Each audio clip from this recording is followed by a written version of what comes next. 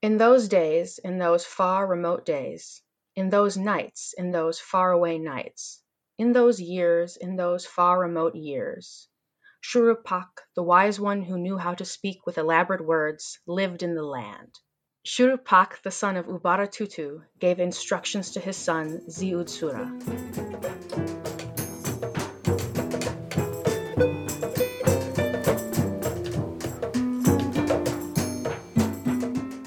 You're listening to The Drumbeat Forever After. It's a podcast about the Bronze Age in the Near East. I'm your host, Alex. This is my guest, Lily. And we're reading The Instructions of Shuruppak, which is among the earliest known world literature. It appears at the site of Abu Salabik during the Fara period, or the 2500s BCE.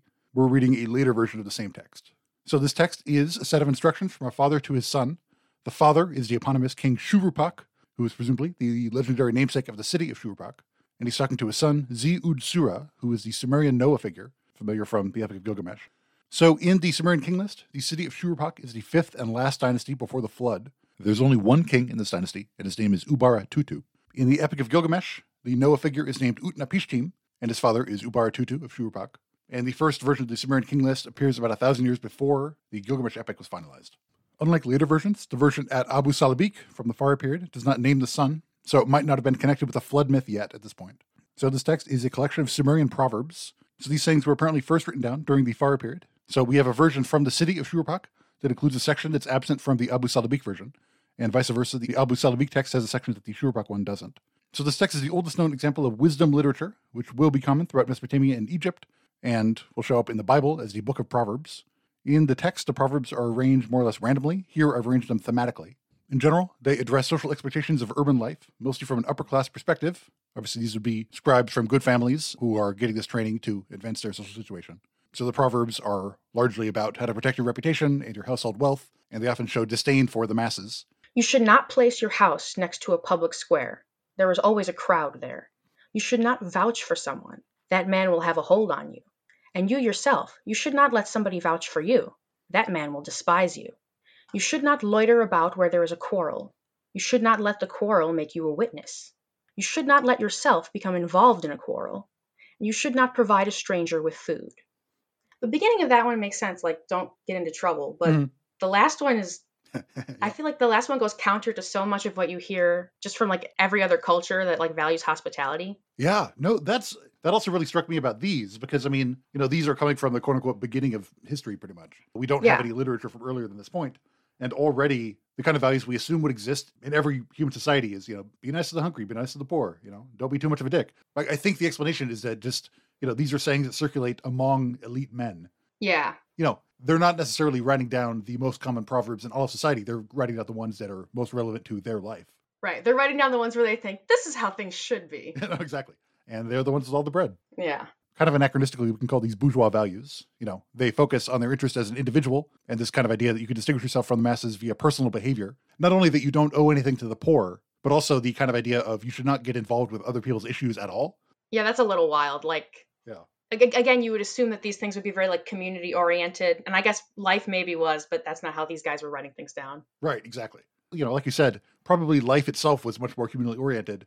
And there would be lots of other areas of life that, would have, more pro-social sayings, I guess. But yeah, I don't know. So one of the most common themes we see is to watch your mouth, essentially, to not speak unwisely. You should not tell lies. You should not boast. Then your words will be trusted. You should not speak improperly. Later it will lay a trap for you. You should not curse strongly. It rebounds on you. You should not boast in beer halls like a deceitful man. Then your words will be trusted. You should not pass judgment when you drink beer. I mean, that just seems like good advice. Right. Just don't trust anything you think when you're drunk. I don't know. Some of these are normal, but... Right. When it is about someone else's bread, it is easy to say, I will give it to you. But the time of actual giving can be as far away as the sky. If you go after the man who said, I will give it to you, he will say, I cannot give it to you. The bread has just been finished up. That one seems, again, like just don't promise things that you can't provide or... Right. The artistic mouth recites words. The harsh mouth brings litigation documents. The sweet mouth gathers sweet herbs. The garrulous one fills his bread bag. The haughty one brings an empty bag and can fill his empty mouth only with boasting. The imprudent decrees fates.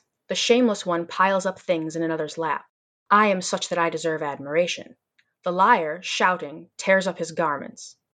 To speak arrogantly is like an abscess, an herb that makes the stomach sick.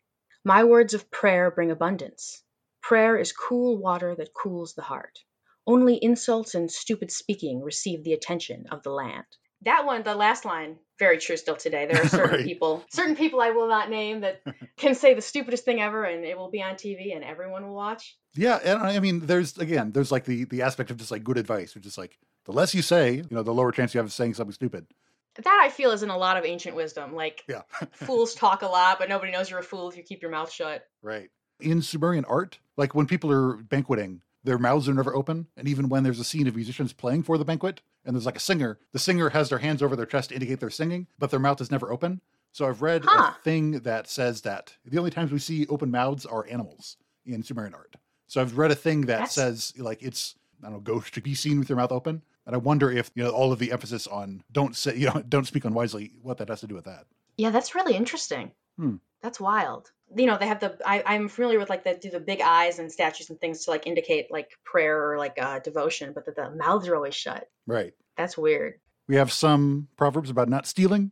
These tend to emphasize property ownership and the new role that material wealth plays in social relationships. You should not steal anything. You should not break into a house. You should not wish for the money chest. A thief is a lion, but after he has been caught, he will be a slave. My son, you should not commit robbery. You should not eat stolen food with a thief. You should not sink your hand into blood. After you have apportioned the bones, you will be made to restore the ox. You will be made to restore the sheep. What does that last one mean? Because that sounds wild. Right. No, I think it's literally just like if you steal an ox and you get caught for it, you're going to have to pay back an ox to the person you stole it from. Oh, okay. So if you've already eaten it, you're going to have to find yourself an ox. Yeah, okay. It's not framed as a thing that is like intrinsically morally wrong. It's when you are caught, your life will be a whole lot harder. I feel like a lot of things, like some of the ones that we'll get to in a minute, are also like that. It's like, right. Oh, it's not that it's bad. It's that people will hear about it. Yeah, exactly. The fact that, living in a city brings lots of people together and could potentially bring, people a lot of property in the same city as thieves. Yeah. One might even say that there's a dialectical relationship between wealth and property crime. One might say you can't have one without the other. And yeah, obviously people in the city would spend a lot of time thinking about this. So it's interesting that, this line, like a thief is a lion, but after he's been caught, he will be a slave, is again almost kind of like a retributive fantasy for either the rich guy who's had something stolen or the rich guy who imagines that his nice things may be stolen. Is, he has this fantastical image of a thief that has ultimate power over him because he hasn't been caught yet. And then once he has been caught, he is, he's been debased as much as humanly possible. I don't know. I feel like there's a lot of stuff going on there. Yeah. And then, speaking of bourgeois values. Without suburbs, a city has no center either. Yeah, I mean, you need suburbs, you need consumers, you need people to do work for you, so. We have some proverbs about the importance of hard work. You should not work using only your eyes. You will not multiply your possessions using only your mouth. The negligent one ruins his family. At harvest time, at the most priceless time, collect like a slave girl, eat like a queen. My son, to collect like a slave girl, to eat like a queen, that is how it should be. We have some about the importance of accumulating wealth. Property is something to be expanded, but nothing can equal my little ones. The fool loses something. When sleeping, the fool loses something. Do not tie me up, he pleads. Let me live, he pleads. Heaven is far, earth is most precious. But it is with heaven that you multiply your goods, and all foreign lands breathe under it. The property is something to be expanded, yeah, okay. Yep. I was going to say, I do think it's interesting that, it's put next to, but nothing can equal my little ones. Right. It's interesting that those are weighted against each other. It almost speaks to kind of like a guilty conscience on the part of one, right? It's like, the greatest good in life is expanding one's property. Think for a second. Oh yeah, and also my kids. My kids are pretty important. After that. Yeah, really. I don't know about this line though. It is with heaven that you multiply your goods. So I don't know whether it's it is with heaven's blessing that you multiply your earthly goods, or that it's intrinsically an act of piety to multiply your property. So I don't know. Oh, that's interesting. That second one is interesting. Yeah, that one's interesting to me because if the purpose of property is to be expanded and if the world was created by the gods for people, then maybe it's an act of devotion to increase how much of it you own. I don't know. Well, again, yeah, it might be Sumerian prosperity gospel. We also have some proverbs about how poor people are lazy and untrustworthy. If you hire a worker, he will share the bread bag with you. He eats with you from the same bag and finishes up the bag with you. Then he will quit working with you and, saying, I have to live on something, he will serve at the palace. The poor man inflicts all kinds of illnesses on the rich man. The married man is well equipped. The unmarried makes his bed in a haystack. Oh, the poor man inflicts all kinds of illnesses on the rich man. Oh, how sad. You should not buy a house-born slave. He is a herb that makes the stomach sick. You should not buy a free man. He will always lean against the wall. You should not buy a palace slave girl. She will always be the bottom of the barrel. Yeah, and then the other Sumerian proverbs, just a kind of idea of, house-born slaves are too comfortable and they'll be too lazy. Well, and there's also an herb that makes the stomach sick is like the same phrase that was used a little bit ago. These people were just eating whatever, I guess. Yeah, so what kind of slave should you get? You should rather bring down a foreign slave from the mountains, or you should bring somebody from a place where he is an alien. My son, then he will pour water for you where the sun rises, and he will walk before you. He does not belong to any family, so he does not want to go to his family. He does not belong to any city, so he does not want to go to his city. He will not be presumptuous with you. Yep. I mean, it's terrible, but I guess it's practical. If you want somebody to be completely dependent on you, don't have them know anybody else in town. Yeah, earlier we were looking at the kind of like bourgeois values of the wealthy, educated, well-connected man in the city. At that level, increasing atomization is how you keep all your stuff and avoid obligations to other people. But the other side of this atomization is, how do you get someone who has no connections to the outside world whatsoever? And yeah, and like you said, it's pragmatic advice for, how to completely break someone's spirit. Yeah, fantastic. Yeah, and it's interesting that presumably some of the foreign slaves they had would not be from cities, but presumably all of them would have been from a family at some point. Yeah. So it's not clear here whether the proverb means like someone who has been permanently separated from their family or someone that they don't consider to have ever been part of a family worth respecting in the first place. I mean, it could also be like prisoner of war situation where you slaughtered the rest of the family. Ooh, yeah, there you go. Don't have anything to go back to. Right. Relatedly, on the theme of barbarians from the mountains. On the unfamiliar way at the edge of the mountains, the gods of the mountains are man-eaters. They do not build houses there as men do. They do not build cities there as men do. The need for food makes some people ascend the mountains. It also brings traders and foreigners, since the need for food brings down other people from the mountains.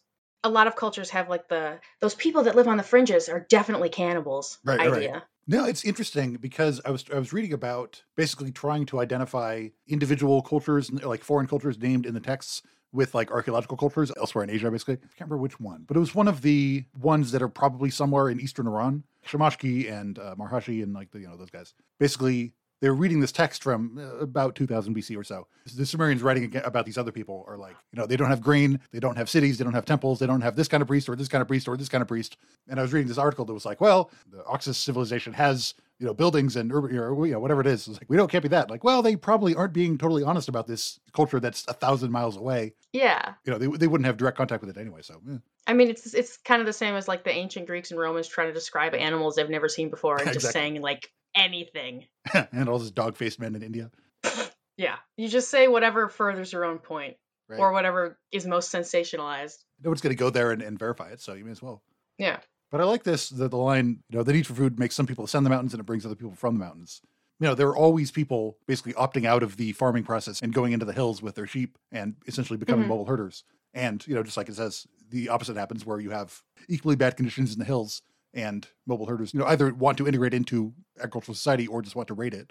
And I mean, like, fear, like, for somebody in a city to, like, despise people in, like, the mountainous regions, that, like, makes sense. And that happens in a lot of places in the world because, you'll find, like, pockets of resistance to institutionalized authority in mountainous regions because they're harder to access. Well, that's the other thing is that, like, fundamentally, the state cannot extend its control into the mountains. Right. The state requires a more or less sedentary group of people. Each person is attached to a particular plot of land. You have a certain amount of labor and a certain amount of agricultural surplus that you can expect to collect from them. And if they are, migrating seasonally, or if they're, in the mountains and you can't see them or reach them, they're out of your control. Yeah, and if they're out of your control, they're bad. Exactly. So we'll hear more wisdom from Shuruppak, but first, so we've made it from the Archaic period into the Farah period. So today we're going to talk about the site of Farah, better known by its Sumerian name of Shuruppak. So Shuruppak is about halfway between Unuk and Nippur, essentially in the core of the urban heartland of Sumer. It was the legendary home of Utnapishtim, the Noah figure in the Epic of Gilgamesh, the guy who put animals on a big boat to survive the flood. In the epic, Utnapishtim was the last king of Shuruppak before the flood. The site is currently a long way from both major rivers, but in the early dynastic, it would have sat at the intersection of a western branch from Kish and an eastern branch flowing from Jemdet Nasr through Abu Salabik and Nippur. We're going to look at Abu Salabik in 2 episodes. So Shuruppak was a major administrative and military center around 2600 BCE, or in the early 2500s. We're going to look at the possibility that it may have been the administrative capital of the Sumerian City League, including, besides Shuruppak, Unug, Lagash, Nippur, Adab, and Umma. This collection of 6 cities has been called the Hexapolis of Shuruppak. Then we're going to finish with more proverbs from Shuruppak to see how he feels about women. So, Shuruppak appears to have been founded during the Jemdet Nasr period, around 3000 BCE. The earliest seal impressions are from an earlier and less ornate style than what we see later on. Shuruppak flourished in the Archaic period. It reached a height of 70 hectares, but because it was excavated in 1902, lots of it is poorly understood. So we have a sprawling building from this earlier period, including beads made to imitate shell cores. We also see 321 identifiable cylinder seal impressions from Archaic Shuruppak, spanning from the Jemdet Nasr to around 2600. So 88% of these seals were used to seal storeroom doors. Essentially, near where the door closes, there's a peg sticking out of the wall, and instead of a doorknob, the door has a rope. So when you close the door, you wrap the rope around the peg, and then you cover that peg wrapped with rope with clay to seal it. So again, the door won't open until you unwrap the rope from the peg, and you can't unwrap the rope from the peg unless you break the seal. So judging from the interior of the seals, there are apparently 2 types of peg. One is smooth and featureless, like stone or polished wood, and the other has markings of vegetable matter, either reeds or palm fronds. We also get 9% of sealings from containers, mostly pots and leather bags. Some of the rest are impressions on blank clay tablets, maybe to test out the seals. So these over 300 seal impressions come from 70 unique seals, all of which are cylinder seals. There are no stamp seals. We actually have found stamp seals at Shuruppak, just no impressions from them. Even if we're talking about a long period of time here, 70 different officials, each with their own cylinder seals, is a lot of officials for one institution. So we're probably dealing with a fairly big state, even in this early period. The vast majority of these seals depict a Master of the Beasts motif. They also depict things like deities, banquets, and miscellaneous animals. One of them depicts a man wearing a cap with 2 long ears. He might be a kind of masked magician. And another man with a flat cap and a short skirt tucked into a girdle with a long trailing mantle. This might be the King of Kish. We see a similar linear style on seals from the Diyala Valley, which we looked at last episode. So 27 cylinder seals left more than one impression. One seal is found on 87 seal impressions. This is a conflict between lions and anthropomorphic gazelles holding pickaxes. A similar design appears on 60 other sealings. Whoever used this seal clearly had an important role in supervising large-scale storage that is not the sealing of small containers. So probably this person was in charge of grain stored in bulk. And the seal is almost always applied to clay on smooth pegs, maybe the same peg over and over. The string preserved in impressions is from goat hair. All of the fibers are Z-spun, with no fibers spun in the S direction. In general, boating scenes are common. They probably depict a statue of a god in a ceremonial procession, or, a real living god on a boat in the scene that the statue of the god in a ceremonial procession is meant to imitate. Another seal appears on 9 sealings. To the left, we see a human with long hair fighting 2 lions. In the middle, we see an official holding a whip or some kind of staff. And to the right, we see a banquet scene on a boat with 2 diners and 1 servant. Fish swim under the boat and birds fly overhead. We also see gazelles and scorpions in this picture. So this appears on 5 seal impressions on doors with Z-spun string. We also see 3 container ceilings, a reed matting bundle, a wooden box, and a leather bag. Now let's introduce the Fara period. So we're talking about Shuruppak during the early dynastic 3A period. Generally, when I talk about the Fara period, I'll be talking about the 2500s BCE. So during this period, Shuruppak expanded to the west. So the city is now 100 hectares, one of the biggest cities in Sumer. So like I said, Fara is the modern Arabic name for the site of Shuruppak. So the Fara period is a stage in the development of writing, mostly represented by texts from Shuruppak, which we're looking at today, and Abu Salabik, which we'll look at in 2 episodes. We have other individual tablets from the same period at Ur, Unug, Nippur, and Kish, but no other major collections of texts, like we see at these 2 sites.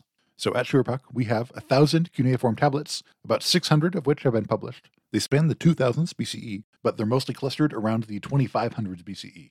As usual, the vast majority of these are administrative texts. We also have some lexical texts, and arguably the first literary texts. They probably represent a relatively short period of time, maybe 1 or 2 decades. As we saw at Ur, these words are written phonetically in both Sumerian and Akkadian. So essentially we are continuing the trend, transitioning between a pure logographic system, like we saw during the Uruk period, where one sign corresponds to one idea or one word, and moving towards a mixed logographic and phonographic system, where some signs represent ideas or words, and some signs represent sounds. So you can now spell out proper names or words in a different language. The sign order doesn't seem to reflect spoken Sumerian yet. However, signs for numbers and object designations do follow a strict order, so they can be legible in a list. But ideograms for people and administrative offices appear in different orders. So in other words, just like every company today has a specific way that it compiles their data so that it can be easily analyzed, their numerical records all follow the same format, even if their qualitative information is not as neatly sorted. Some texts are cumulative summaries of records in other texts, so this is evidence of a kind of second-level auditing, so that people don't have to look at many records of small transactions, but instead a few records summing up those many transactions. We have some possible gaps in this information. For example, the text mentioned donkeys much more than cattle. Of course, archaeologically, we know that any Sumerian city would have had a lot of cattle in it, but for some reason, cows are less likely to show up in these texts. We also see colophons, which are personal names included at the end of texts, probably the person who quote-unquote authenticated the tablet. So this is a level of institutional accountability for preserving the accuracy of the scribal tradition, whether they're lexical lists or literary texts. You can verify that this text was written by a trusted scribe, and if there's a mistake in it, you can compare it against earlier versions of the text and see if that particular person messed it up. And these colophons are usually separated from the content of the tablet by a straight line. So often what we'll see is, for example, Sangha A copied this tablet. Sometimes below it it'll say, Sangha B finished this tablet. Sangha being a word for either a scribe or an official. These colophons appear in literary and lexical texts, but not in school exercises. So they're only for official documents, not for practicing how to write. In 1985, Ago Westenholz said that the back of some lexical lists are, quote, embellished with intricate designs or beautiful drawings, end quote, including on otherwise blank tablets. The origins of this kind of artistic representation might date back to the Uruk period. Also during this period, we see god lists. Most of these gods do not correspond to the more familiar Sumerian gods that we know, but these god lists do include Gilgamesh, which proves that he was being worshipped as a god by the 2500s at the latest, not long after the historical Gilgamesh might have lived. Also in these god lists, we see two gods, Lugal Arata and Lugal Elam. So the second god's name would be King of Elam, Elam being the kind of region of southwestern Iran, just east of Susiana. The name Elam is written with the cuneiform sign Nim, which later on definitely refers to Elam, but it appears as early as the Jemna Nasr period, and it's not clear if it always refers to Elam. However, we're pretty sure that it does in this case, because the other god that I mentioned is Lugal Arata, which would be King of Arata, the same kind of legendary region in Iran that we remember from the Enmerkar myths. This may show that Arata was a real place, or was considered to be a real place at a certain point in time. So during this period, the Fara period, we see a kind of standardization and the first appearance of later standard Sumerian literature. So the way that these scribes are curating, standardizing, and adapting the lexical tradition that they're inheriting from the Uruk period and Archaic Ur, in many ways, these Fara texts are the first quote-unquote standard Sumerian texts. But these scribes also preserve some non-standard traditions, maybe local traditions used alongside these new pan-Sumerian standards. They might be based on other languages or dialects. So Ud Gal Nun is the modern name for a separate type of orthography, or a way of writing words. So in standard Sumerian, the name of Enlil is usually written with the signs Dingir, En-Lil, that is the word for God, the word for Lord, and the word for wind. So he is the god who is the Lord of the wind. But in some Fara texts, his name is sometimes written with the signs Ud, Gal, and Nun. This always shows up in literary texts, sometimes switching between the two spellings within the text, or sometimes even within the word. So sometimes they'll write the signs Ud, Gal, Lil, using the first two signs from the Ud, Gal, Nun spelling and the last sign from the Dingir and Lil spelling. In 2013, John Taylor wrote, quote, the substitutions are based on similarities in form, sound, or meaning as far as can be discerned. It has been argued that Ud, Gal, Nun is to be explained as a scribal code, or that it is the survival of an alternate use of writing, end quote. So, to quote one of these Ud, Gal, Nun texts, the great noble god of Nippur took a seat on the pure dais. The wife, Ninlil, took a seat in the cella. Enlil libated superb beer. He libated superb wine. So we have some other old-fashioned spellings. For example, the name of the Abzu is sometimes spelled with the signs Zu, Ab, so the signs for to know, and the signs for the sea. So given that Enki is the god of wisdom and the god of the fresh groundwater, they may be referring to the fresh groundwater with a kind of pun that means the sea of knowledge. Likewise, the name of the moon god, Su-En, is spelled with the signs Zu-En, meaning wisdom and lord, pretty self-explanatory. And sometimes they'll put the sign Gal, meaning great, at the beginning of the word instead of the end. So instead of writing the word Lugal, meaning king, great man, they'll write Gal-Lu. Early on, the sign order seems to be basically arbitrary, but over time it starts to reflect the word order in spoken Sumerian. Non-standard spellings probably reflect earlier ideographic writing, when the signs corresponded only to concepts, not sounds. It's also possible, though, that we might be looking at different languages or dialects. Certain cuneiform signs might be used to represent a different language, even if those signs also have Sumerian readings. So again, this is fairly early in Sumerian history, and we're at the literal beginning of the literary tradition. So we can't prove that there aren't other language groups living in Sumer, or at least that the scribes in Shuruppak aren't influenced by the traditions of other language groups. I should point out that Standard Sumerian as we know it appears to have evolved out of the local dialect of Unug and Ur, kind of the far south of Sumer. We have evidence of a different dialect at Lagash, which we'll look at soon, and it's very likely that there were other regional dialects of Sumerian, or maybe even other languages, that didn't make it into the kind of standard scribal Sumerian. So looking at lexical texts, like I said, these fire texts continued the lexical tradition that started in the late Uruk period and continued through Ur and Kish. They inherited some of these lexical lists from other scribes, like the list of professions, which originated in the Uruk Lu-Tu-A list. Also, lists of domestic animals, ceramic pots, and types of fish. So they're learning and rewriting these old Uruk texts, but some of them are unintelligible, because we are, by this point, about 600 years removed from the first texts. Their meanings are obsolete. Maybe they were used to represent a different language, but these texts were still used to train new scribes. In other words, students would learn how to be scribes by copying the same set of outdated texts alongside other, more up-to-date texts. So like I said, some of these have a colophon at the end that has the word Sangha, a personal name, and then Dub Musar, which is Sumerian for scribe, X, copy the tablet. These lexical texts have been vital for translating Sumerian because they're nouns grouped by category. To quote Aga Westenholz again, quote, "There was a remarkably stable lexical tradition throughout the 3rd millennium, extending from the Jemdet Nasr period to the end of the 3rd dynasty of Ur, with occasional survivals into Old Babylonian," end quote. In other words, the standardizations undertaken by the scribes at Shuruppak around 2600 BCE will persist in Mesopotamia for another 1,000 years. In addition to teaching people how to write certain words, lexical lists also allow scribes to standardize the way words are written. Because you're learning how to write these words by rote, literally copying them down over and over, you can choose from among the several different ways that you could communicate a concept in cuneiform. Either combining ideas or combining sounds. This is the time when whatever way they chose to represent a word, that's when that word got standardized. One of these lexical texts is the tribute list. This is a unique lexical text originating in the Jemdet Nasr period. It has 94 lines, and its meaning is unclear both to modern scholars and to Far-era scribes. The structure is made up of 2 introductory lines of ideographs. Then we see lots of entries organized into categories, including numbers and animals, animal products, and other commodities. And each section is introduced by ideographs. In 1998, Robert England said that the repetitive structure indicates that it's a literary text. As we've seen, Sumerian literature is extremely repetitive. He calls this, quote, "the earliest work of written literature on earth," end quote. This text will be part of the lexical tradition until the end of the Old Babylonian period, again around 1600 BCE. But as early as the Fara period, scribes in Shuruppak did not understand it. They're the ones who first interpreted it as a tribute list. So in other words, they're studying obsolete language. Even though the point of scribal school is to prepare them for real life, they're spending their time copying obsolete texts unrelated to their careers, and relying on secondary interpretations to even understand the content of the thing they're writing down.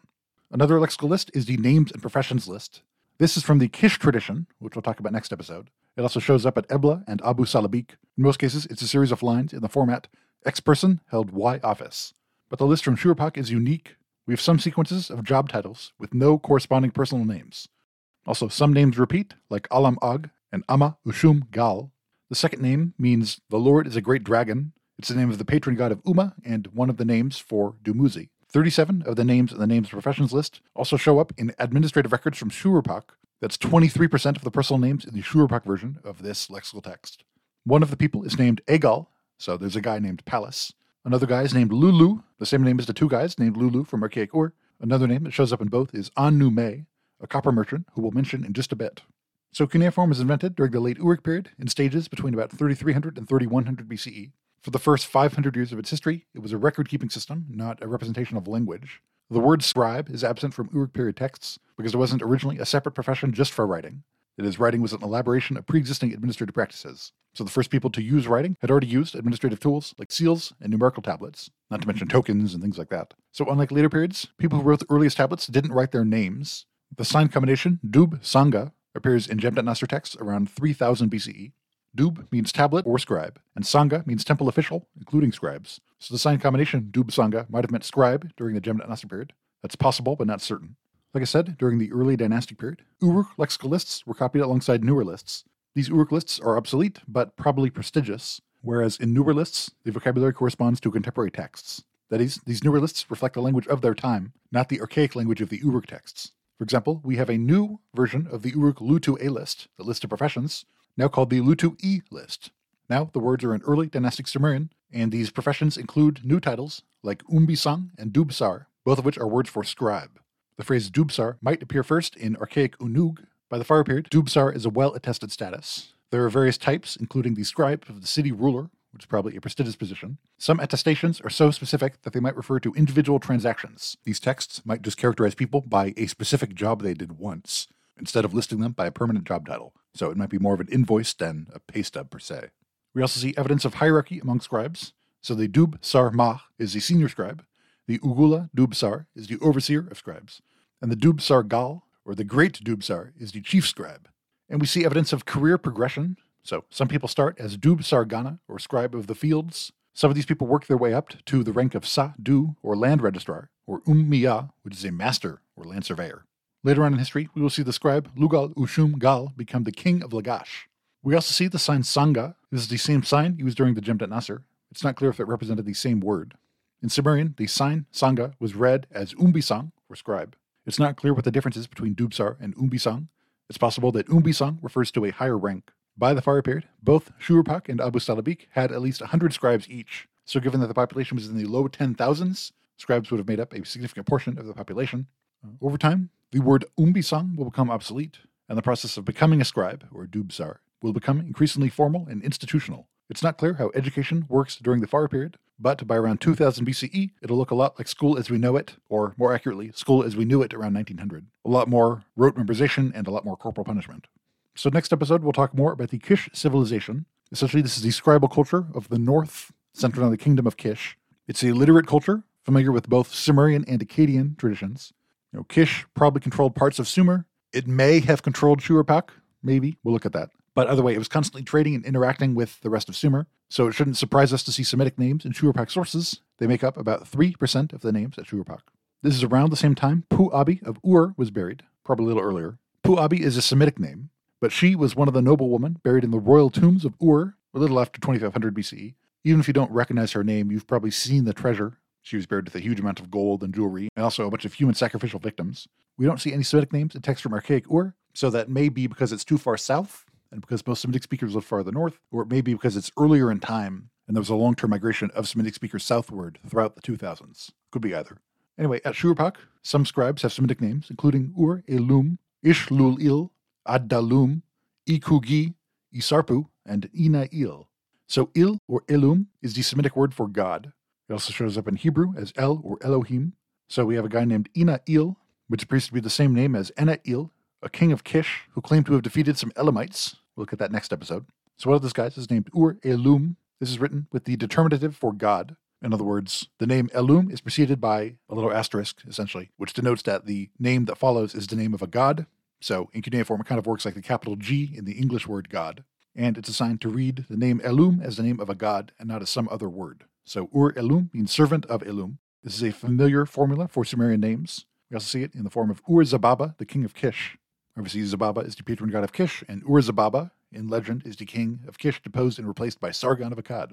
So we don't have much direct evidence of trade as we know it, either within the so-called City League or with outside entities. That is, we have no evidence of private ventures for monetary profit. So instead, we see salaried agents of the palace. They make regular trips back and forth from trading partners and trade the surplus produced by their institutions for foreign goods, like metals, minerals, and timber, and so on. At first glance, the palace looks like any modern corporation, but instead of monetary capital, the point of all this wealth is to exercise social capital in the moment, which includes both importing precious goods from elsewhere, based on pre-existing connections, but it also means leveraging the huge amount of labor it controls into products to trade for exotic foreign goods, as well as products to redistribute to its own workers and clients. So these trade agents are called Damgar. We see land grants in these texts for people titled Damgar, and they have a boss titled Gal Damgar, or Great Damgar. In a lot of older texts, you'll see the word Damgar translated as merchant, but they're not really merchants because they didn't operate in their own right, and they didn't operate for profit. It's better to understand them as the acquisition department of a temple or palace. That is, their job is securing the flow of resources to the institution that pays them. Either way, we see 4 or 5 Gal Damgar at Shuruppak, who oversaw about 42 Damgar. 2 names are associated with both offices, An-Nume, who I mentioned earlier, and Di-Utu. But these are both common names at Shuruppak, so these might be 2 regular Damgar who eventually got promoted, or they might just be 2 guys with the same names as their bosses. An-Nume, among other things, brought back copper. One text mentions that he brought back 40 minas of copper. It's about 40 pounds. About half of this was given to 2 individuals, and the rest was divided among 5 more people. Another Damgar acquired 109 minas of copper at the price of 2/3 of a shekel of silver per mina. So essentially he paid about 1 pound of silver for about 120 pounds of copper. So in return for their work, these Damgar got land and donkeys to pull plows. Essentially, the palace rewarded them and kept them loyal with their own land. Just like the temple at Ur, we see a class of landed nobility centered on a major institution. In this case, it's apparently a palace that is a household of a particular elite family. We also see a job title called Dam Kas, which might have been some kind of emissary for long-distance trade. The word Kas means messenger, so this may be a similar kind of thing that we saw in the Enmerkar myths, where he sends his messenger to demand resources from a foreign power. In one text, a Damkas receives bundles of reed, along with managers and sailors of cargo boats. So this may be the Damkas being provisioned by the city for long-distance sea trade. As with other positions, this role seems to have been filled by people from outside Shuruppak. One Damkas comes from Adab, and another one comes from the town of Ahuti. It's not clear where Ahuti is, but it's probably a ways up the Euphrates on the way to Mari. Their primary mode of travel would have been rivers and canals. Like I said, Shuruppak is at the intersection of two major branches of the river system at this point. And in these texts, we see lots of payments for different types of boatmen, including the Lu Magalgal, or bargemen, and the Lu Madubsag, or lead boatman, the Lu Masagi, or boatman of the cupbearer, and Lu Magur, or a sailor on a cargo boat. This might be evidence of institutionalized transportation infrastructure. So canal maintenance is not just for agriculture, you also want to maintain waterways so that trade can get through. So it would be in the governing institution's interest to get a bunch of guys to maintain the canal, because Shuruppak couldn't be an administrative center for the river trade if the canal silted up. In one text, we see a Lu Ma Irikas paid in barley from Unug, Uma, and Adab. In other words, the grain may have been raised from the city league and then paid to this guy at Shuruppak. Lu Ma Irikas is Sumerian for boatmen of messengers to the city, and Irikas is a higher rung of conscript than the lowest rung of manual labor. We see a place called Madga, sometimes written Maga or Madaga. This was a town in contact with Shuruppak, at least 400 kilometers up the Euphrates, and maybe the same place as the modern site of Hit, which is a major source of bitumen. If so, this bitumen would have been part of the provisioning process for building boats. We see a job title called Ga-Esh, a kind of long-distance trade emissary that is associated with Madga. We also see references to a place called Delmun, which is probably Dilmun, or the Sumerian name for Bahrain. So Shuruppak, even though it's a fair ways from the coast, is probably involved in sea trade with the Gulf, maybe via Ur, which was closer to the coast.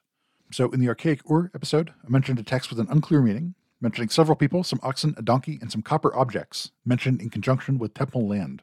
This may be early evidence of trading copper for land, that is, buying land with money. So an iku is a unit of measuring land area. One iku is about 1/3 of a hectare, or a bit less than an acre, and they generally sell for 2 to 3 minas of copper, or about 2 to 3 pounds. But land often sold for much more, as many as 40 minas per iku. So clearly, there are other forces at work. So barley is still the fundamental unit of economic value. In some records, even when barley is not being exchanged or even counted, we'll see the value of certain objects or property or whatever calculated in amounts of barley, not in amounts of copper. So just like today, the value of an object might be calculated in dollars, even if the owner of that object doesn't plan to sell it at any point in the future, but it still has a value that can be expressed in amounts of dollars, just like value at this point can be expressed in amounts of barley. Some Vara texts stipulate an exchange rate, so 1 mina of copper is usually equal to about 2 to 3 ban, or about 15 liters of barley. At Shuruppak, both copper and silver are materials of exchange, and the value of both land and houses is calculated in amounts of copper. A small number of properties are calculated in silver, and even fewer are calculated in barley. So what we see at Shuruppak is people are increasingly relying on precious metals as ways to calculate value, and moving away from only barley. One list at Shuruppak is a list of rations distributed across a wide area. We see 10 types of product distributed. One is a tug gula, or a type of blanket or shawl, and the rest are different types of food. The most common commodity in this list is barley, followed by coarse and fine barley grits, beer and sweet or dark beer, barley to make beer, barley to feed to donkeys, sourdough, and flour. This text mentions 2 Elamites, described as Lu'u, Elamite, and Amar Sun, fisherman of Elam. It also mentions other distant locations like Kish, Sippar, which is near Kish, a little up the Euphrates, and Arawa in Elam. So it seems that government business took place in several buildings. We have several immense grain silos, presumably for storage on behalf of the City League. But based on seals and the names that show up in records, they all appear to be controlled by a central institution, that is the Egal, or the palace, the ultimate source of rations. It's possible that society was still partially organized along kinship lines. So when we see government business handled in multiple houses, it may mean that those are the ruling families of Shuruppak, or they may be different branches of the same royal family. One guy, named Anzud Sud, shows up in tablets and also has his name inscribed on cylinder seals. He appears to have no official rank or title, but he did conduct a fair amount of private business, that is, in his own right as an individual. we see a huge building with many rooms that may be the palace. Texts mention as many as 6,580 workers from all 5 of the other members of the quote-unquote City League, as well as Kish, but not Ur, which seems important. Notable that neither Kish nor Ur are members of the quote-unquote Hexapolis of Shuruppak. We also see a tablet house. This is a specialized, large institution with 1,200 workers and 9,660 donkeys. We also see a building with 2 courtyards that administered 100 hectares of farmland, and a different building, maybe a scribal school, where we see lots of lexical and literary texts. So earlier we looked at seals from the Archaic period. Let's look at seals from the Fire period at Shuruppak. So we have one building with 125 identifiable seal impressions. Most of these are found in its courtyard, in the same context as a bunch of tablets from the Fire period. These ceilings show a huge range of styles. Like before, most are from door pegs, about 3/4 of them, and 20% are from containers. The rest are test rollings, that is, trying out your cylinder seal just to make sure it works right. So we see a more diverse range of administrative activities compared to the Archaic period. In this level, we see 20 unique seal impressions, so we're probably looking at 20 different individuals in the bureaucracy, but the tablets don't make any reference to an institution like a temple. We have a banquet scene. This one is poorly preserved. It might be an indication of elite status. Depicting an elite banquet on your personal marker identity might show that you're the kind of person who gets invited to those dinners. One seal has an open eye symbol in a geometric design. We have 4 copies of this one. The most common seal, with 47 impressions, depicts a naked man subduing a gazelle, while 2 lions kill 2 wild animals, and a different man subdues 2 bulls. This art is called the Anzud Sud style, after that guy I mentioned who has his name inscribed on one. Another Anzud Sud style seal has 36 impressions. In this one, a man subdues 2 beasts, a beast subdues 2 lions, helped by a humanoid figure. On the bottom, a man helps a cow give birth. We also see a smiling cow and a bull. This is the most common style. It's found on door ceilings, as well as containers like a reed bundle, a pot, or a wooden box. The string impressions come from a distinctive coarse twine. So I've mentioned a city league on and off since the Jemdet Nasr period, and I mentioned the possibility that Shuruppak may be the administrative center of an independent Sumerian city league, or it may have been the local administrative center of the Kingdom of Kish. I mentioned that the tablets at Shuruppak group 6 cities together: Unug, Adab, Nippur, Lagash, Umma, and Shuruppak. Among other cities, Kish appears more often than Ur does. And of course, these were the 2 major powers of the Archaic period. Other cities to show up include Sippar, which is north of Kish, and Kesh with an E, which we haven't found yet, but which is probably in the northern part of Sumer. So often we will see distributions of barley rations to a worker conscripted from one of these cities, paid by the administration at Shuruppak in conjunction with another of the 5 cities. So we're not always clear exactly what this means, but it might say, these many rations of barley paid to a worker from Adab, and next to that transaction it'll say the city of Unug or whatever. So that kind of thing may indicate that Unug is providing the grain to pay to a worker from Adab, but that all of that is happening either in Shuruppak or is coordinated by Shuruppak. So this is a kind of institutional, systematic exchange between different cities and citizens. These cities also appear in lexical lists from Ebla and Abu Salabik, that is, lexical lists that are part of the Kish tradition, which may indicate that Shuruppak is just the Sumerian capital of the Kingdom of Kish. So this city league seems to have collaborated mostly on labor projects. So people might have been digging canals to connect major cities, which no individual city would want to dig themselves if no one made them. Essentially, we're talking about big labor projects that benefit everyone, but that would be too expensive for any one city to carry out by itself. Also, workers might have been drafted to fight in wars and or do manual agricultural labor. We see some evidence of workers conscripted for sheep breeding. In terms of religion, the text mentioned the gods of Nippur, Shuruppak, Unug, Lagash, Umma, and Adab, so respectively Enlil, Ninlil, Inanna, Ningirsu of Lagash, and Amma Ushumgal Anna, or Dumuzi, of Umma. Like I said, scholars disagree on whether this was part of Kish's kingdom. One text says, quote, Menunsi, king of Kish, allotted 15 bur of land to Ayakigal, end quote. This king of Kish doesn't show up in any other records, but if a text in Shuruppak is recording the allotment by a king of Kish, it may mean that Shuruppak is part of the kingdom of Kish. It's also possible that this text records an older land grant. So this king of Kish might have given this guy this land 100 years prior, and now his great-great-grandson is in court, and this text just records the finding of the court. It also might be territory acquired from the kingdom of Kish. Way back when, Menunsi gave this land to Ayakigal, but now the Sumerian City League has conquered it, and they're just trying to figure out who owned this land before they took it. So Kish does appear in records, like I said, but it doesn't appear as often as the other 5 cities. It was definitely closely involved in trade with Shuruppak, but other than that one land grant I just mentioned, we have no proof that Kish actually ruled Shuruppak. A lot of other scholars assume that the Sumerian City League was set up to oppose Kish, essentially that no one city would be strong enough against it on its own, but that 6 major cities in the south could counter the one big kingdom in the north. Both theories have their adherents, and I'm not really qualified to choose between them.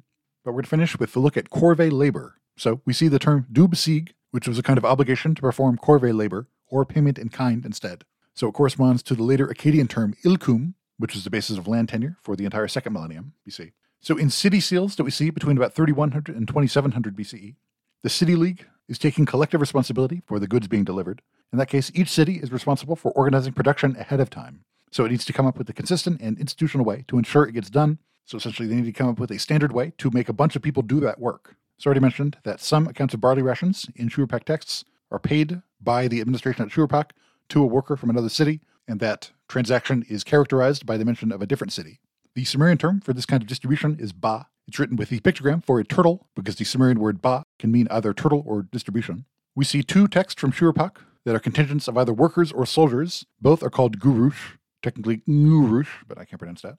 They're conscripted from their hometowns and stationed in a place called Ki and Gi, which, as we've seen, might refer to Sumer generally. It might refer to Shuruppak as the kind of center of the Ki and Gi League, or it might just refer to being stationed somewhere within the realm that isn't Shuruppak specifically. So I mentioned that in addition to war, people could be conscripted to manual labor projects, both men and women, including construction, canal maintenance, and maybe making textiles. I also mentioned another type of conscripted worker called irikas. These were seasonally employed and housed in Shuruppak. They were subject to nimgir officials, who were themselves subject to a gal nimgir, and these irikas workers were paid more than regular manual laborers, and about the same as non-supervising artisans. So they may have been doing more specialized labor. So Shuruppak was destroyed by fire at the end of the early dynastic 3A period, so sometime in the 2500s BCE. This brought an end to the Fara period. Shuruppak was sparsely inhabited afterwards, and it would finally be abandoned around 2000 BCE. So when we see Shuruppak being mentioned in the Epic of Gilgamesh, they're not mentioning a city that many people lived in at the time. They're mentioning a city that had been depopulated for almost 1,000 years at that point. And since it's so prominent in the Sumerian king list as the last kingship before the flood, and because the flood story was so tightly tied to that last legendary king of Shuruppak, so by the time it's mentioned in the Epic of Gilgamesh, Shuruppak is almost a mythical city lost to time. Just as scribes in Fara-era Shuruppak already couldn't read Uruk texts, their lives would be equally alien to the scribe who wrote down the Epic of Gilgamesh. So it may be that Shuruppak was burned by Ur. Ur, like I said, was not part of the City League. In fact, it seems to have escaped the conflict enveloping Sumer at the time. If anything, it seems to have grown stronger while every other major city was weakened. And this is also the time of the royal cemetery of Ur, when we see impossibly lavish tombs filled with all kinds of treasure and dozens of human sacrificial victims. So Shuruppak was destroyed around the same time as Palace A and Kish, which we'll look at next time, maybe as part of the same war. So if Shuruppak was part of the kingdom of Kish, and if Ur fought a war against them, Ur may have destroyed Shuruppak to weaken the kingdom of Kish. Who knows? So returning to the instructions of Shuruppak, so we have Proverbs essentially saying no sexual misconduct. You should not play around with a married young woman. The slander could be serious. My son, you should not sit alone in a chamber with a married woman. My son, you should not use violence. You should not commit rape on someone's daughter. The courtyard will hear of it. You should not have sex with your slave girl. She will chew you up. You should not buy a prostitute. She is a mouth that bites. You should not abduct a wife. You should not make her cry. Again, it's like the idea that, like, don't do something because the neighbors will hear, not exactly. because it's bad. Right. Obviously, to modern society is like, the number one rule here is the moral rule of rape is bad. But that's the fourth thing in this list after, don't be seen alone with married women for the same reason, which is, a negative effect on reputation. Well, I feel like if you're just basing it on reputation, like if you're not like considering the morals of it, you would piss off more people by messing around with a married woman, because then it's like her family and all of that stuff too, and right. her husband's family. There's more people involved.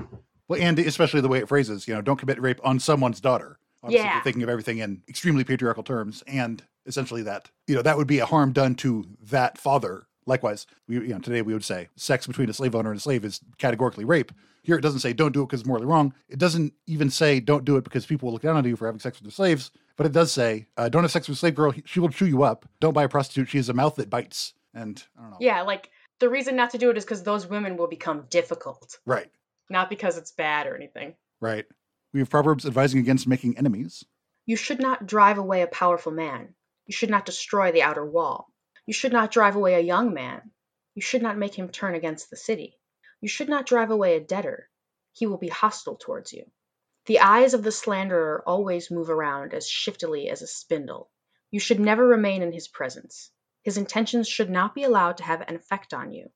You should not establish a home with an arrogant man. He will make your life like that of a slave girl.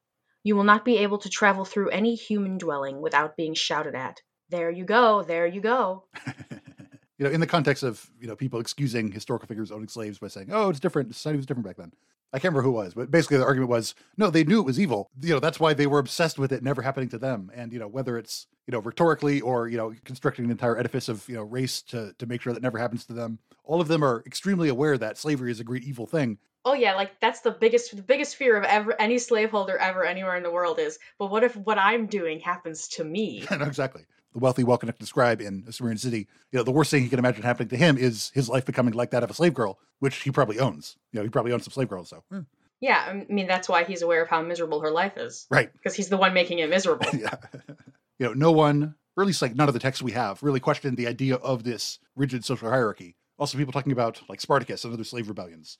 Before the Haitian Revolution, none of them were ever trying to abolish the institution of slavery. They're just like, we personally should stop being slaves. I mean, I feel like different institutions of slavery also function at different levels in society where people view them as like this could be separated from society and this couldn't. Right. I don't know. I feel like because like American slavery was very like the American plantation system was very different from like other forms of slavery that had existed. Like they're all horrible and wrong, but I mean like how it functioned. Right. Whereas it functioned as like a separate institution almost. That you could like there were a class of citizens that were equal, and then it was like we should just have all citizens be equal. Whereas if your society is just a straight hierarchy, that's a good point.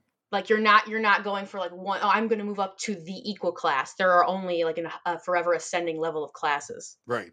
Well, especially here where there are. I mean, there's at least two different types. There's chattel slaves and there's debt slaves in Sumerian society. And then probably the vast majority of people are not enslaved, but not fully free either. It looks a lot like a feudal duty to do, to do amount of farm work and to pay a surplus to someone else. Yeah, there are varying degrees of unfreedom. Right. So we have some proverbs about patriarchal family roles. You tell your son to come to your home. You tell your daughter to go to her women's quarters. The elder brother is indeed like a father. The elder sister is indeed like a mother. Listen therefore to your elder brother, and you should be obedient to your elder sister as if she were your mother. That's fairly standard. I feel like you see that in a lot of societies that value like family hierarchy. Yeah, and I've seen that written.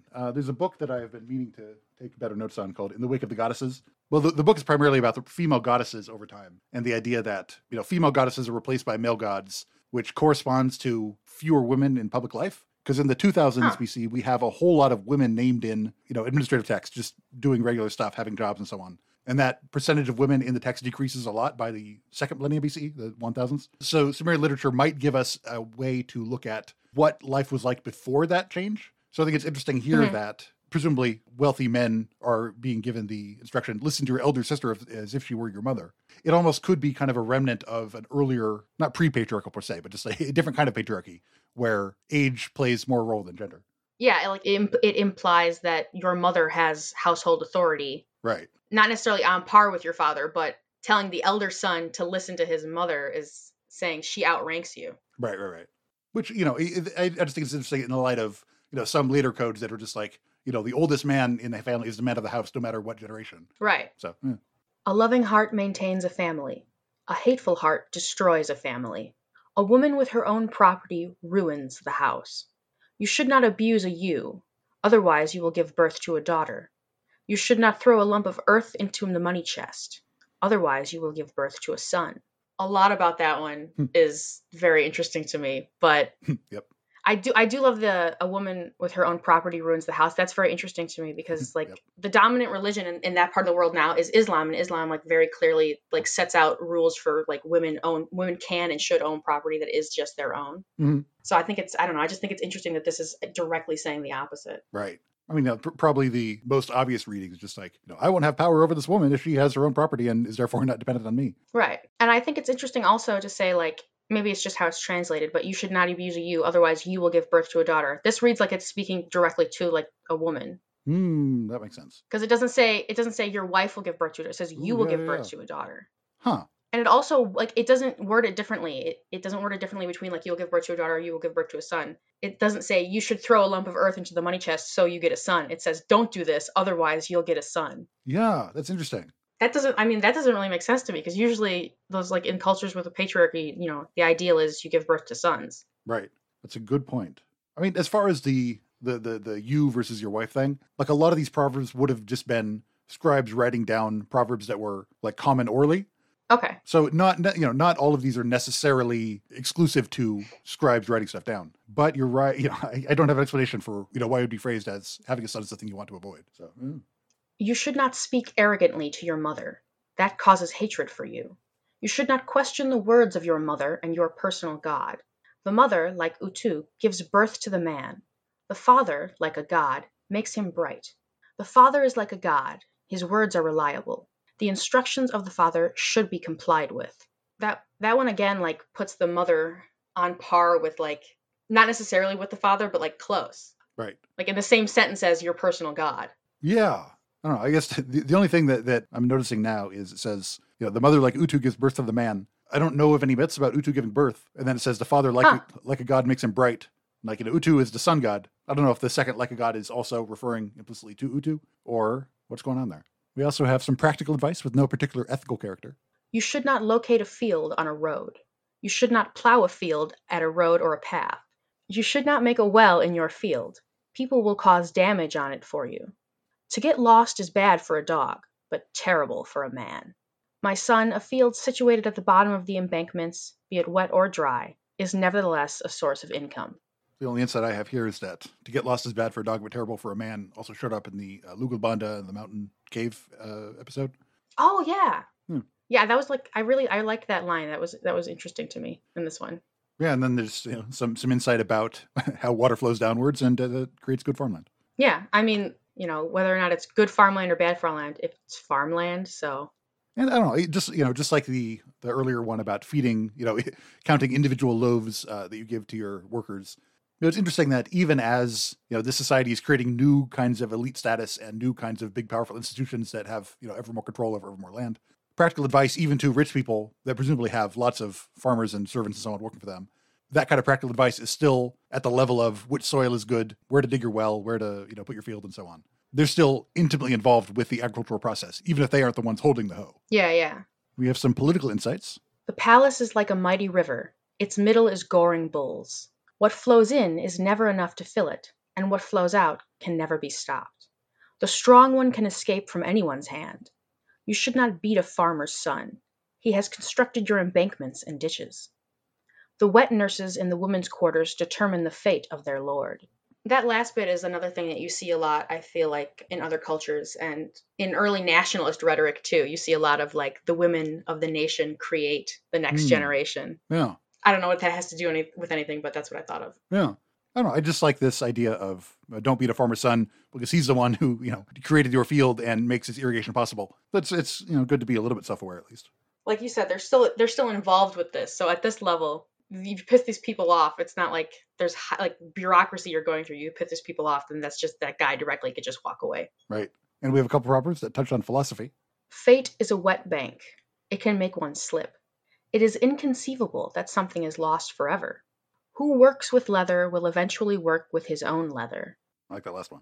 That last one's spooky. Right. I was gonna say, does that just mean like is that like a circle of life thing, or is that like if you work with leather, your hands are gonna be really beat up? Oh no, I think at least the way I interpreted it is like if the way you live your life necessarily involves other people being harmed and you work with the products of that harm, that's eventually going to come back to bite you in the ass. That makes sense. Yeah.